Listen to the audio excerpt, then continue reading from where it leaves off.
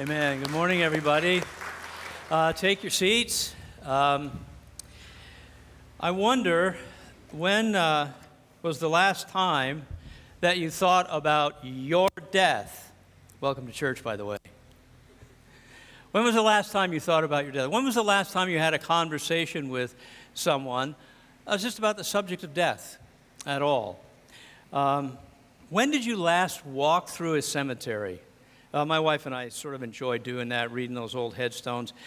Take a look at this picture that's going to come up in a couple of seconds here. There we go. That is Trinity Church in New York City, Lower Manhattan. And the practice of having a cemetery or graveyard around churches began in England and in Europe and in the United States somewhere around the 1700s. And there were a number of purposes for it, but one of them was pastoral, because the pastors of the church wanted people to know and reflect on the inevitability of death. So you walk through the graveyard and you're reminded of your death. We were in Scotland several years ago, and we went to the place where, the Buchanans come from, and we saw the church, and there were a bunch of gravestones, and I saw one that said, Robert R. Buchanan. I went, oh boy. The reports of my death are greatly overrated. But it reminds us. In fact, I think that maybe Solomon might have had something to do with this idea, because he wrote, "It is better to go to the house of mourning than to the house of feasting, because that's the end of all men, and the living will lay it to his heart." So to put it another way, you learn a lot more by going to a funeral than you do to a party. Now, we tend to keep the subject of death and thinking about our own death. We tend to keep it at arm's length, and the way that we do that mostly is to make light of it, make humor of it. I'm going to quote two theologians right now. The first theologian I'm going to quote is Woody Allen. You may have heard of him. And he said, "It's not that I'm afraid to die, I just don't want to be there when it happens." But then there's another theologian, a real one, R.C. Sproul, who said, "I'm not afraid of death. I'm afraid of dying." And I think that's the sentiment for many of us.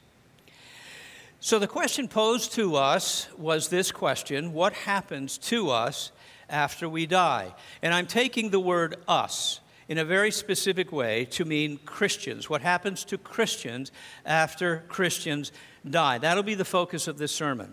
Now, the theologians answered this question by explaining what they have called the intermediate state. So that's really what we're going to talk about quite a bit. So in this sermon, we're going to ask 5 questions about this intermediate state. Why is it called the intermediate state? What is the purpose of it? Where is it? What's the nature of it? And what do we do to prepare for it? So let's pray. Father, I thank you that your word prepares us for our own deaths.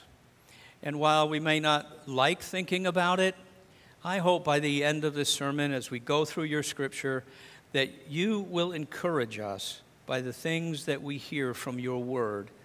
In Jesus' name, amen. So, why is it called the intermediate state? Now, the first thing to say about this is there's not a lot of information in the Bible about the intermediate state. There's no extended teaching on the subject. It's not as if Paul wrote to the Corinthian church and said, "Oh yeah, remember that question you guys asked me about the intermediate state? Well, here I go, several paragraphs." It didn't happen, although we may have wished that he did that. But what we are given instead, and I think this is an important reflection on the idea, is a very extensive teaching on the return of Christ, the resurrection, the resurrection of the dead, and judgment and rewards of believers, and the glorious pictures of the new heaven and new earth. And I think that's where God wants our focus to be as we think about our own death there. In fact, towards the end of July, maybe the first part of August, I want to actually talk about the new heavens and new earth and what we can expect. So these doctrines are taught, the new heavens and new earth, the resurrection, the return of Christ, they're taught in both testaments. And this tells us that our hope is not in the intermediate state, but we do need to know about it. Our hope is in the return of Christ, the final resurrection, and the creation, the new creation. Now, just like the word Trinity, you won't find the word Trinity in the Bible. You won't find the phrase intermediate state in the Bible anywhere. But it's sort of an implication of the various scriptures that we can put together to get some understanding. The intermediate state is called that because it speaks about two fixed points in history: the point of a believer's death and the point of the resurrection. Everything in between is called the intermediate state.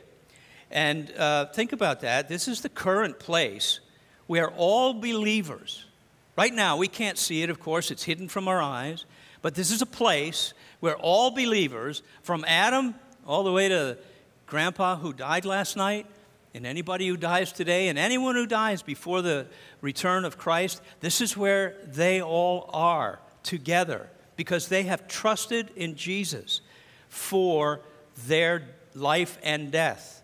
They are in the intermediate state and they are with Christ. And that state exists at the same time as our present state, just not in the same way. And of course, it's hidden from our eyes. So what we can conclude about the intermediate state is that there is a duration that is time-bound. There will be a time when the intermediate state will come to an end and give way to all of the events we just heard about: the resurrection, the return of Christ, the resurrection of Christ as judge and king. But here's the thing that we need to remember, and that is that the intermediate state is not the ultimate destiny of God's creation. That's why it's called intermediate. It's temporary and it's transitional. So when I got to this point, I thought, well, this brings a couple of questions to my mind. And the first question is, what's it like? What's existence like in that state? And the second question is, what's the purpose of it? So to answer the first question, this may be news to some of you, and I hope it doesn't shock you, but our souls go to be with the Lord, our bodies go into the grave, and so we are disembodied souls. The first thing I thought of was Casper the Friendly Ghost, and I'm giving my age away, I get it. But it's not like that. It's not like that. We're not like ghosts floating around in the air. You'll see why in a moment. Now, this is kind of mind-boggling when we try to think about what existence that looks like, but let's just remember that God, in His goodness, created us a unity. He created body and soul. He didn't create a soul and put it in this evil body. He didn't create a body without a soul. He created something good when He created the human body and the soul.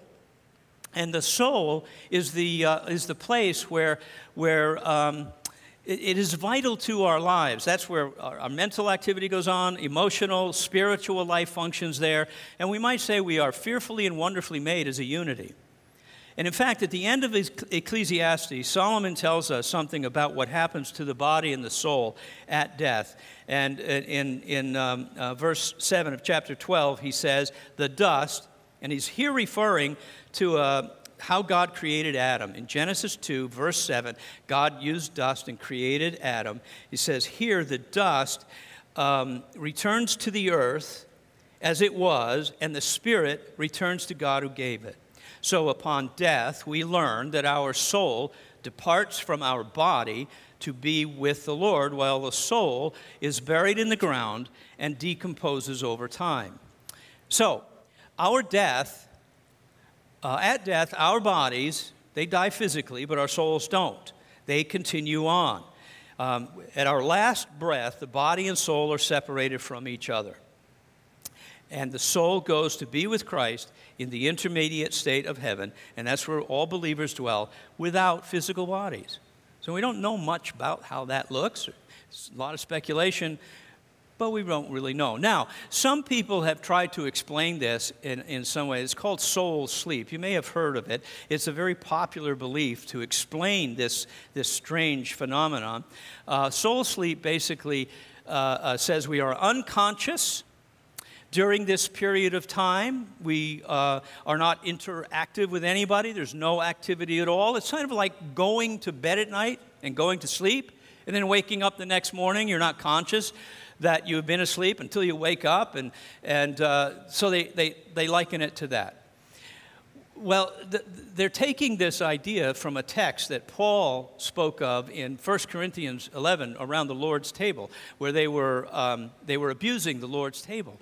And he said, your abuses are causing judgment to come into your church, and that's why some of you are weak, some of you are sick, and some of you sleep. And what Paul is saying there is some of you are dead. You die. It's a euphemism. And it's natural to us when we look at people who are dead, they look like they are asleep. And that's all that Paul is saying about that. So he's not promoting some sort of soul sleep theology. Now let's ask the second question. What's the purpose? What's the purpose for the intermediate state?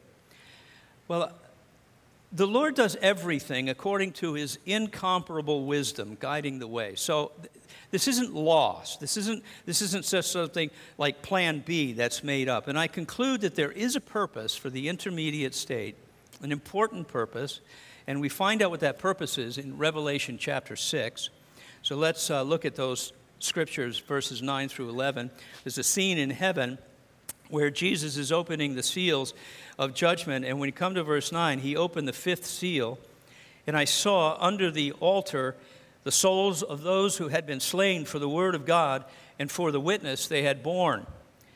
They cried out with a loud voice, O sovereign Lord, holy and true, how long before you will judge and avenge our blood on those who dwell on the earth? So these are the martyrs. These are people who have given their life for the sake of the gospel and the cross of Christ. And then they were each given a white robe, and they were told to rest a little longer. So we know that the intermediate state is a place of rest, until the number of their fellow servants and their brothers should be complete. And there's the key, who were to be killed as they themselves had been. So we hear this plaintive cry from these souls that have been killed, martyred for the sake of the cross. And they're crying out to the Lord, essentially saying, oh, Lord Jesus, just wrap this whole thing up. Return to earth, avenge the blood of your servants, avenge your own blood, rule and reign in majesty. And Jesus, in effect, turns to him and says, just wait a little longer because the last martyr to join your company has not yet been killed. Now think about that. Jesus is counting all those Christians around the world every day, every year, who have been killed for the cause of the cross. And he's counting them up one at a time. And someday, that last martyr will be killed, and that will trigger Jesus saying, now is the time. Now think about this. This is an amazing thought, I think. That person could be alive today, somewhere in the world. And then if that person dies because of the cross, Jesus returns. All right, so the intermediate state has this purpose. Now, let's ask the third question, and that is, where is it? Where is this intermediate state? Well, the short answer is with the Lord. That's the short answer. That's how figure out how we get there. Now, this place is a real place. It's not some ethereal, foggy, gloomy kind of place. When we read in the Old Testament about Sheol, that's the sort of sense you get. It's a sort of gloomy, kind of like today out there, cloudy, rainy, just right? It's probably really humid too, I'm sure. Not because it's hell. It's not that. But Jesus said that place is called paradise. And we have an interchange between Jesus and the thief on the cross, so we really have to thank the cross for Jesus revealing this to us. So let's look at that story of Jesus on the cross. So he's there between two criminals, you remember. And one of the criminals who was hanged railed at Jesus, saying, "Are you not the Christ? Well, save yourself and us." But the other one rebuked him, saying, "Do you not fear God, since you are under the same sentence of condemnation? And we, indeed justly, for we are receiving the due reward of our deeds. But this man, he has done nothing wrong." And then the man turns to Jesus and he says, "Jesus, remember me when you come into your kingdom." And Jesus said to him, "Truly, I say to you, today you will be with me in paradise." Now let's think about that for a second. The frame of reference of this thief, this man who is asking Jesus to do this, he's got some sort of understanding that Jesus is now the Messiah. So something happened in his heart to change him from somebody who mocked Jesus earlier on to somebody who is asking him to remember him when he comes into his kingdom. That's only the work of the Holy Spirit. That's the only thing that happens. The Holy Spirit is the one to change really dead, stone-dead hearts into responsive hearts to the heart of God. And so now this man's frame of reference is, well, he's Jewish. He's thinking the Messiah is going to come someday. And when the Messiah comes someday, he's going to rule and reign on the earth. And he's going to get rid of all these scuzzy Romans, and we'll be free once again. But Jesus' answer shocked him. It had to shock him because that was not Jesus' frame of reference. Jesus' frame of reference was this: you'll be with me today in my home, paradise. It'll also be your home. See you there. See you there.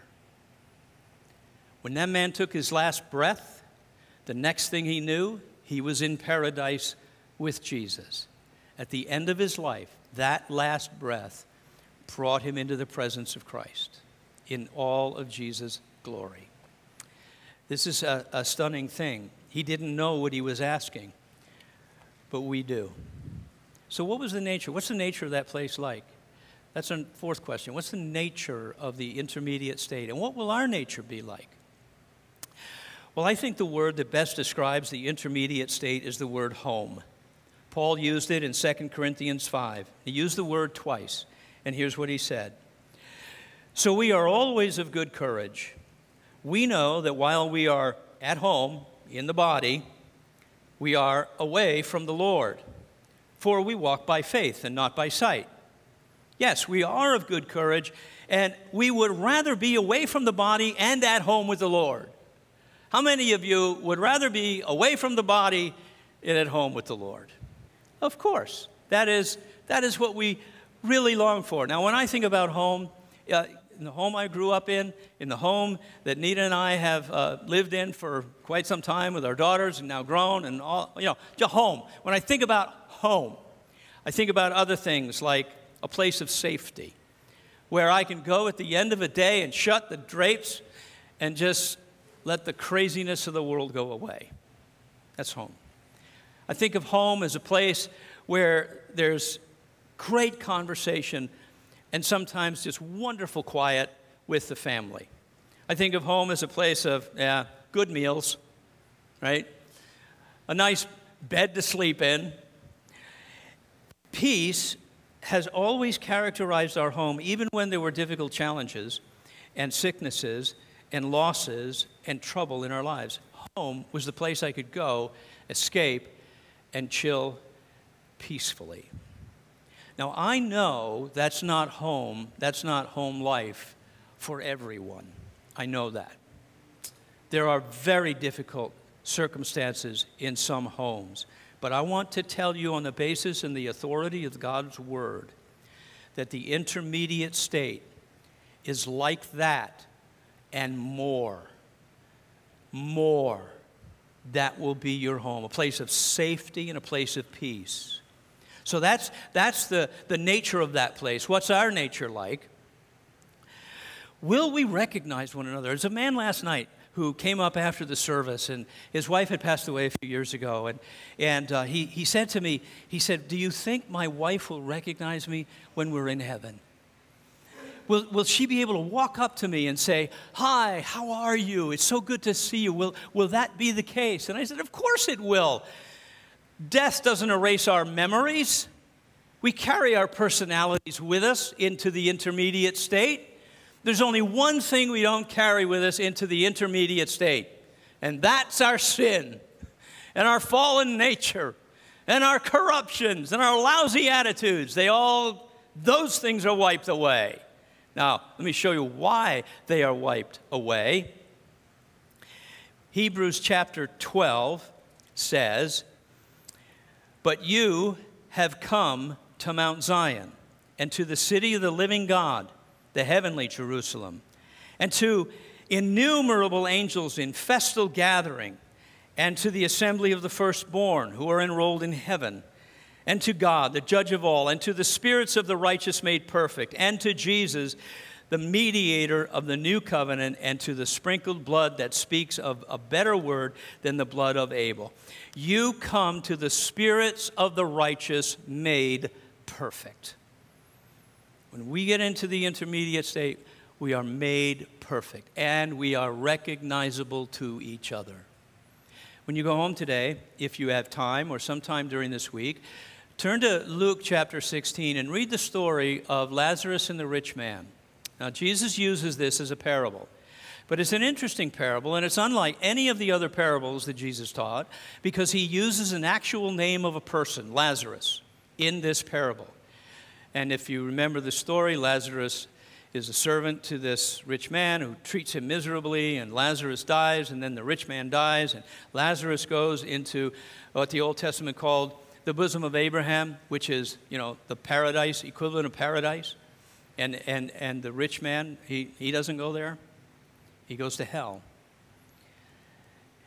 And he's in such torment, he asks that the Lord would let Lazarus dip his finger in a cool stream or some body of water, and just put out a fire on his tongue. And the Lord says, no, that can't happen. There's a huge gulf between the two of you, and it will not happen. Now, what's interesting about that, and that's in the framework of Luke's teaching. He is teaching about greed and not taking care of the needs of the poor, and especially those who are in your employment. That's the point. But in that story, we see something going on between the rich man and Lazarus. The rich man recognizes him. He sees him. He knows who he is. There is continuity of personality. There is recognition of one person to another person, and that is our nature as well in the intermediate state. The intermediate state, as we read in the Hebrews passage, is an amazing, it's called a mountain of grace, and everyone who enters the intermediate state is immediately met by heaven's welcoming party, a whole host of angels who are saying, come on in, the feast is fine.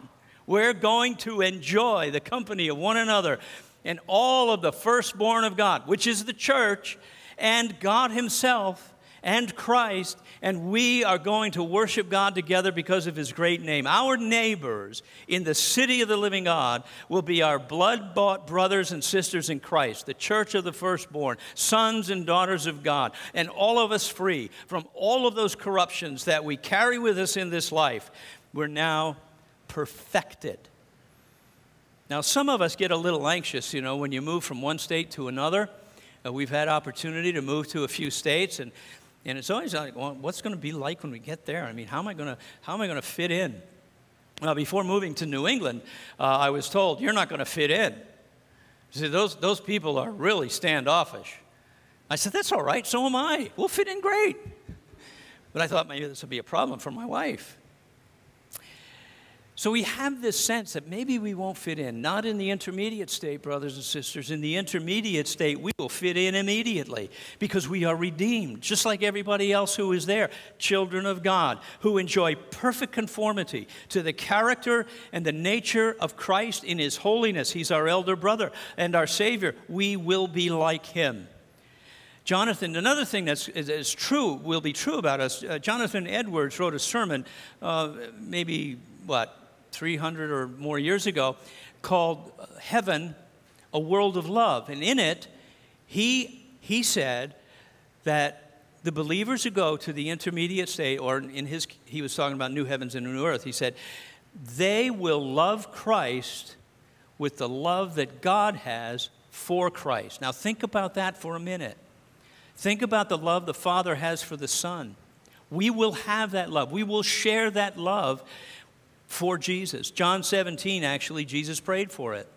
Righteous Father, the world does not know you, but I know you, and these know that you sent me. I made you known to them, and I will continue to do so, here it is, in order that the love you have for me may be in them. The love you have for me may be in them. Now, when we are regenerated by the Spirit, born again, it awakens our spiritual taste for loving Christ, but it's still limited. Our love for Christ is still limited. It's limited by the corruptions of the fall, by the desires of the flesh, by the discouragements of the evil one that come our way on a daily basis.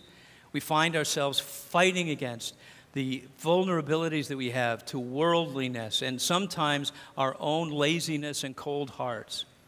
But Jesus prayed that we'd be free from all those limitations. When we're coming to the mountain of grace, the city of the living God, there will be no more corruption that would hinder our love for God or for Jesus or for one another. Only immediate, loving fellowship, surpassing anything that we have experienced on this earth. Immediate fellowship with the Son of God, and in a sin-free way. But there's one more thing we need to know about our nature in that time. Our nature in that time will long for something. Just like the martyrs did in Revelation chapter 6, they were longing for something. What they were longing for, and everyone who is in the intermediate state will be longing for, is for the highest and ultimate hope of creation. The highest and ultimate hope in creation is the return of Christ and the new heavens and the new earth. So just imagine Paul, he basically said this. He said, this life is good. God fashioned our bodies to live in this world. But it's far better to live in that world, and we're going to live in that world as disembodied souls, and that's good. That'll be fine. That's the way God created it. But our ultimate hope is in the return of Christ, when our bodies are raised out of the grave, joined together with our souls forever in a new heaven and a new earth. That's the ultimate hope.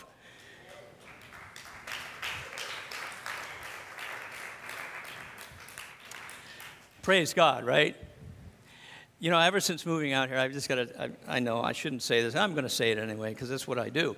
And my wife and I love to go walk through graveyards. And we go to these graveyards where we see, if you can see the dates, they're all before 1776. And I wonder, what's it going to be like for those people to be resurrected in their new bodies and realize King George isn't around anymore? This is America, buddy. And I say, what's America? You didn't hear about the war, evidently. What war? I don't know. I'm just thinking out loud, and I probably shouldn't. This longing that we will have for the return of Christ is because God did not design a bodiless fellowship with Jesus in the city of the firstborn. We saw that longing in the martyrs in Revelation 6. They longed for Jesus to bring an end to the corruption, the violence, and the ways of this corrupt world so that he would begin his rule and reign over creation. And that's the longing of everyone right now in the intermediate state. Because God's ultimate goal for creation is the new heavens and the new earth. Perfect harmony and fellowship with God and with one another. All those snarky comments that we make to each other, we won't be doing that anymore. There will be no more death, no more pain, no more sin, no more sorrow, no more harming one another with our words, our attitudes, or our actions. Only perfect love and grace. Now let's ask the last question, and that is this. What do we do about our anxiety about death? Death is a problem. We have to face it. Death is a problem. It has a solution. We always have to remember that death is God's enemy and it's our enemy as well. Death does not belong in a living God's creation. Death is not something natural to humanity. So we have to ask, well, why is it here? And the answer is in Romans chapter 5, God created the universe with a moral standard, and Adam and Eve fell from that standard. And Paul said in Romans that sin entered the world through one man, Adam, and death through sin. And that's the reason death comes for all of us, because all of us have sinned. All of us have sinned. That's not only have we sinned, that's our condition. But for the believer, the sting of death is sin. But But God's solution is to remove that sting of sin. In Hebrews 2, verses 14 and 15, we see that death is an instrument of Satan who holds its power. So let's look at that verse. Since therefore the children share in flesh and blood, he, Christ himself, likewise partook of the same things, that through death he might destroy the one who has the power of death, that is the devil, and deliver all of those who through the fear of death were subject to lifelong slavery. Through Christ's death, he removed that sting of death, that sting of sin. That sting is taken out. That sting no longer exists. That sting has been removed by the death of Christ in his blood forever to anyone who puts his or her trust in the saving work of Jesus' righteousness. Now, Satan's power over death will be the last enemy to be destroyed. Paul tells us this in 1 Corinthians 15. He says, then comes the end when Christ delivers the kingdom of God, or the kingdom of the Father, of God. I'm sorry, let me try that again.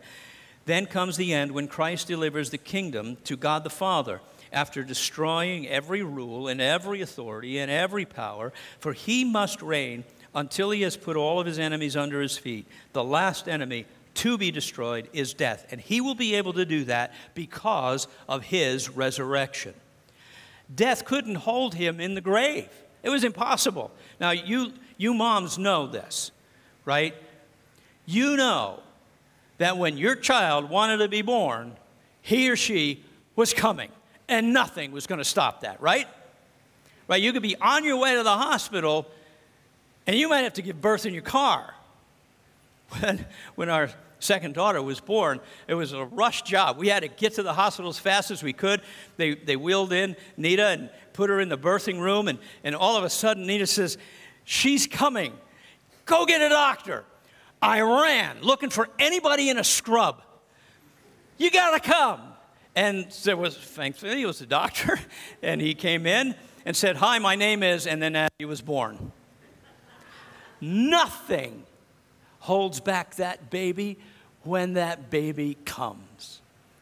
And so when Jesus was going to walk out of that grave, even death couldn't hold him back. He walked out, tread over death, and the rest is history. Jesus' resurrection meant a decisive and final break with death and all of its power. Jesus can't die again, ever. Death will never have mastery over him, and everyone who believes in him, who is united to him, who is connected to him by faith, shares in that same decisive victory with Christ. Christ's death turned death, Christ's resurrection actually, turned death into a doorway into heaven.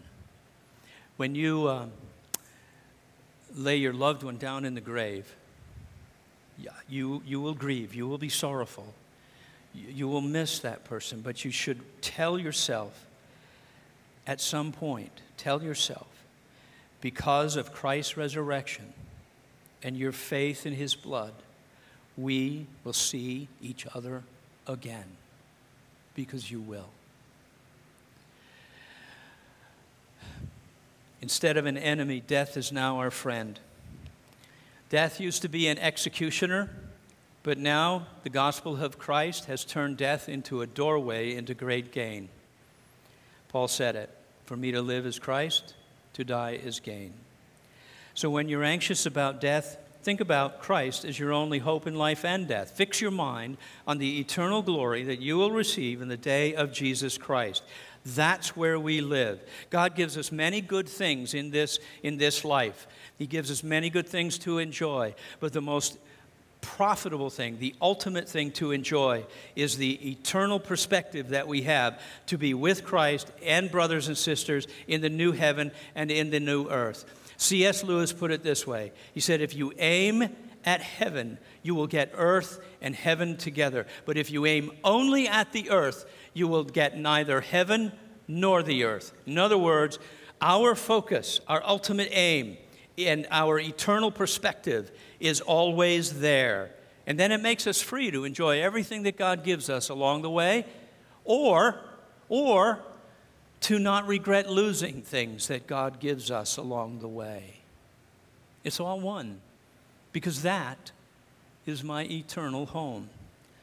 Now, if you're anxious about dying, right, that's thinking about death, but what about dying? If you ever get anxious about dying, and you express it, say the way R.C. Sproul expressed it, remind yourself that someone has already decisively dealt with your greatest enemy. We can lay our heads down on the pillow at night, telling ourselves the story of the gospel that says, Christ abolished death and brought life and immortality to light through the gospel. That's our comfort. The gospel is our pillow to rest on.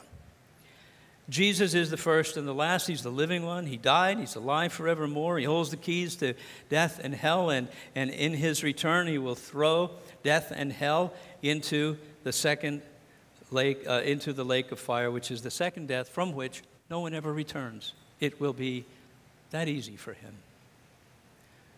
Now, I'm going to close in prayer, because I thought there might be people who have come over these 3 services from last night to today that might be anxious about their death or anxious about dying. And I want to pray for you that these kinds of texts will be your comfort when you think anxiously. Let's pray. Heavenly Father, together we want to pray for those who are anxious about death, but they are united to Christ. Lord, you ordained the measure of our days before there was any one of them since before creation. We pray that you will help us to finish well this brief, this green tape life that Pastor Jamie talks often about, that you will help us to finish this brief life well and help us to run our race. And when accounting for our own mortality, let us meet you in each moment of sadness or loss or regret.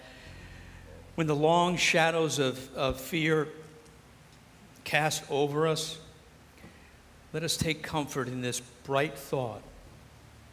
Our hope is in you, in life and death.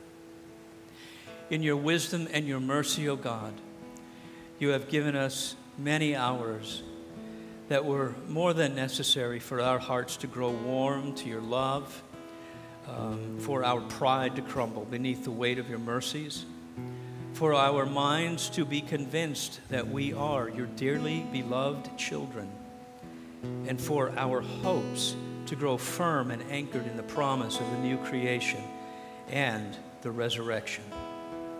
So in light of these future glories, Heavenly Father, we pray that you will help us to learn these truths deeply and fully, even in the midst of our present sorrows and anxieties, and that we will lean more surely on you, Lord Jesus, as our great shepherd. Father, we pray this in the name of your Son. And everybody said, amen. Let's all stand and sing together before we leave.